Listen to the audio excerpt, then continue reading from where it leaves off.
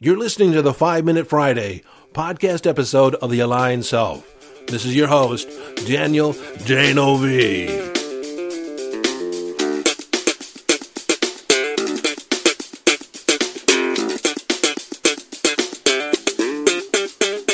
Okay, 5 Minute Friday, a short and concise podcast episode of The Aligned Self, designed to leave you with a question, an idea, a strategy, a tip, a hack, in order to give you greater access to your conscious awareness, evolving your conscious awareness, or give you greater mastery over your mind. Hello, friend, and welcome into this 5 Minute Friday. Now, if you're a new listener, at some point during this episode, you're going to get the urge to go ahead and subscribe. And after you subscribe, please leave me a 5-star review. Because, frankly, if you're not going to give me a 5-star review, you might just want to go somewhere else because, obviously, this isn't your vibe. This isn't, appealing to you. But in today's episode, I'm going to give you a ready reference, a ready access, an easy access to your intuitive guidance. This is something that I first used when I was beginning to tune in to a greater degree to my intuitive guidance. It's simple. And as you develop your intuitive guidance to a finer degree, you're going to become aware of finer and finer distinctions, variances, subtle distinctions. And basically, you're learning to tune into subtle energy. And while it may go without saying, I'll say it anyways. Tapping into intuitive information is actually learning to decipher and interpret energy. And so in the context of energy, there are overt vibes, undeniable vibrations, so to speak, and then there are other subtle vibrations that are more like a whisper. And ultimately, we want to achieve that state where we can tune into our intuition when it is only a whisper. But if you harness this one technique, it will serve you in a multitude of ways. Now, there is a pitfall in using this and something to be aware of, and it's only to be aware of. By and large, this works for you almost every time, until it doesn't.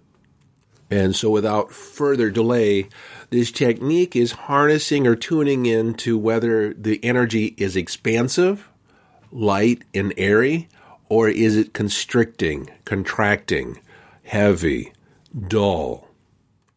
This information is interpreted on the kinesthetic level, the feeling level, sensation level. Now, if you're primarily visual, this information may appear lighter, brighter, more vivid, clear, or there's a sense of clarity or sharpness to the image in your mind.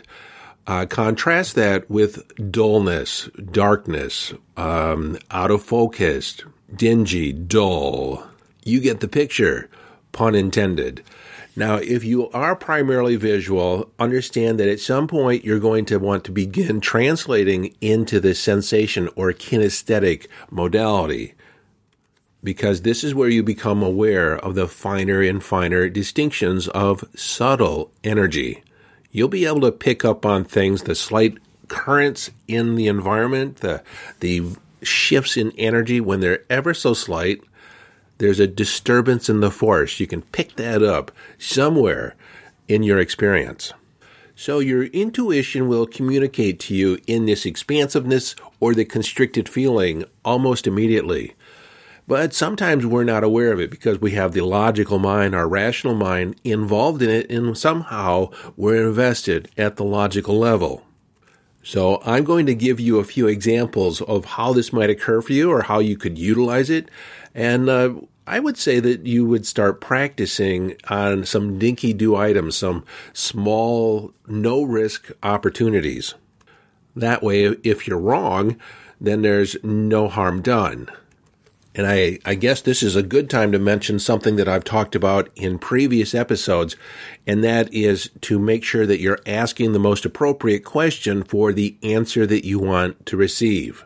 Because intuition, the universe, is always in the process of answering your current question. So first, let's talk about an easy way to utilize this, and that is selecting something to eat. Rather than say, what do I want to eat? Or what could I eat? you're going to get an immediate response, but it's not necessarily going to be in alignment with what's best for you.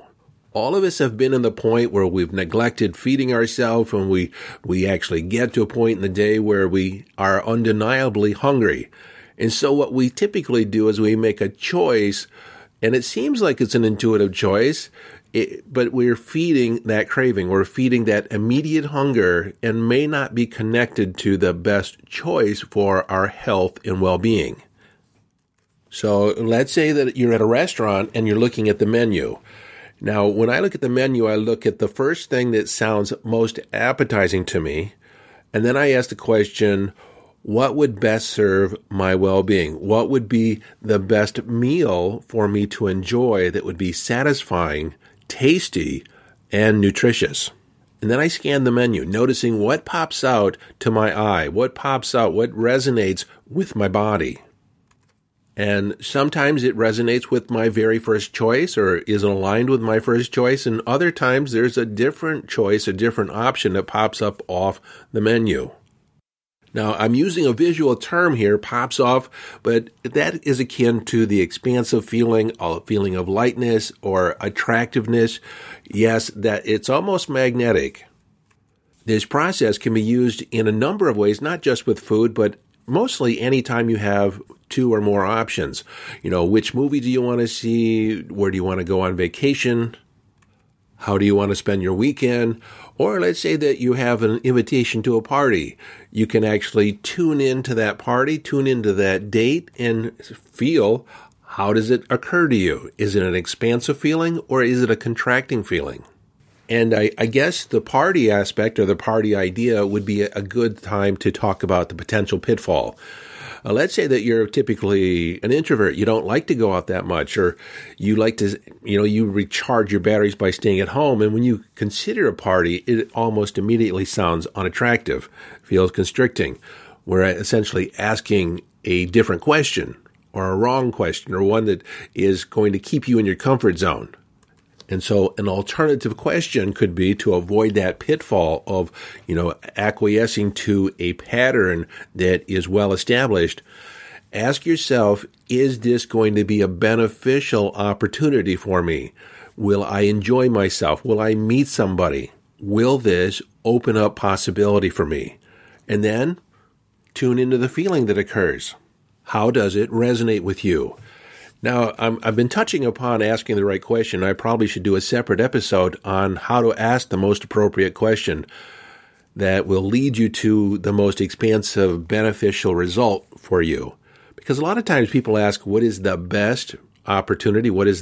Is this what I want to do? Is this right for me? And in the context of the universe, you have dominion, you have free will, and you can do just about anything. But just like going across town or across the county, most any road will get you where you want to go sooner or later. Some will move faster, some will have detours, some will be more expeditious. So it really depends on the parameters that you want to put on your experience. And so from the context or from the perspective of the universe, there is no best alternative. There is no right alternative. Because good, bad, right, wrong, best are all relative terms. It's all relative to the context or the perspective that you're asking the question from. Now, I just realized that I didn't actually say it, but this feeling of expansiveness, this feeling of being light and airy, bright, vivid, that is typically a yes. The contraction, the constrictedness, that is typically a no. I guess that would have been important to say up front here. Now, another example is my son was considering a job. He had been made an offer, and he was recounting the offer to his mother and me. And I could see by his nonverbals that he wasn't really sold on the job, but he needed the money, or he thought he needed the money. And so to assist him, I asked, how does this feel? Let's say you get the job. Is it something that you're going to be excited about, that you can't wait to get up in the morning? Or will it feel like dull routine? Does it feel like it will have drawbacks? And once he tuned into his feelings, it was about 10 seconds later, he said, I don't like the way it feels. It feels heavy. It feels dull. It feels constricted. And I responded, well, I guess you have your answer.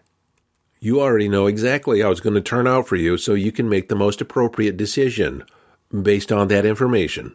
So I don't think I have to go into a lot more detail on this. I gather that you understand the premise here, and you can actually put it into practice in your life. Begin taking a look at the different options you have available to in your life and tap into, is it an expansive feeling or a contracting feeling? Is it light and airy or heavy and dull? But like I said, until you're really practiced, really honed in your intuitive guidance, don't use this technique to make major life decisions, because there are other factors, other pitfalls in this, and you could be tapping into fear. You could be tapping into other thought forms. And this is why when you're considering major decisions in your life, to ask a series of questions and tune into your intuition each time. Look at it from a variety of different angles. Sometimes people use this technique to determine whether or not they want to stay in a relationship. Well, if things haven't been going very well in the relationship, you may have a knee-jerk immediate response because you're projecting out in the future that things aren't going to change, which potentially they could change. They could change to your benefit. Relationships are just one of many of the different options or different decisions that you have to make in life. And it is best because, relationships is such a major investment of time and energy, and it helps you grow on so many different levels that it's hard to assign a simple question, a yes or no question, to the situation. And, this is where you want to ask a variety of questions from a variety of perspectives. And that's enough about that. So until next time, this is your friend and host, Daniel D'Neuville, urging you to follow your bliss. And I didn't mean to cut myself off there on the questioning. We'll do a deeper dive on asking the best questions to lead you to the answers that you want to receive. So I'll start this again. I'll end this again.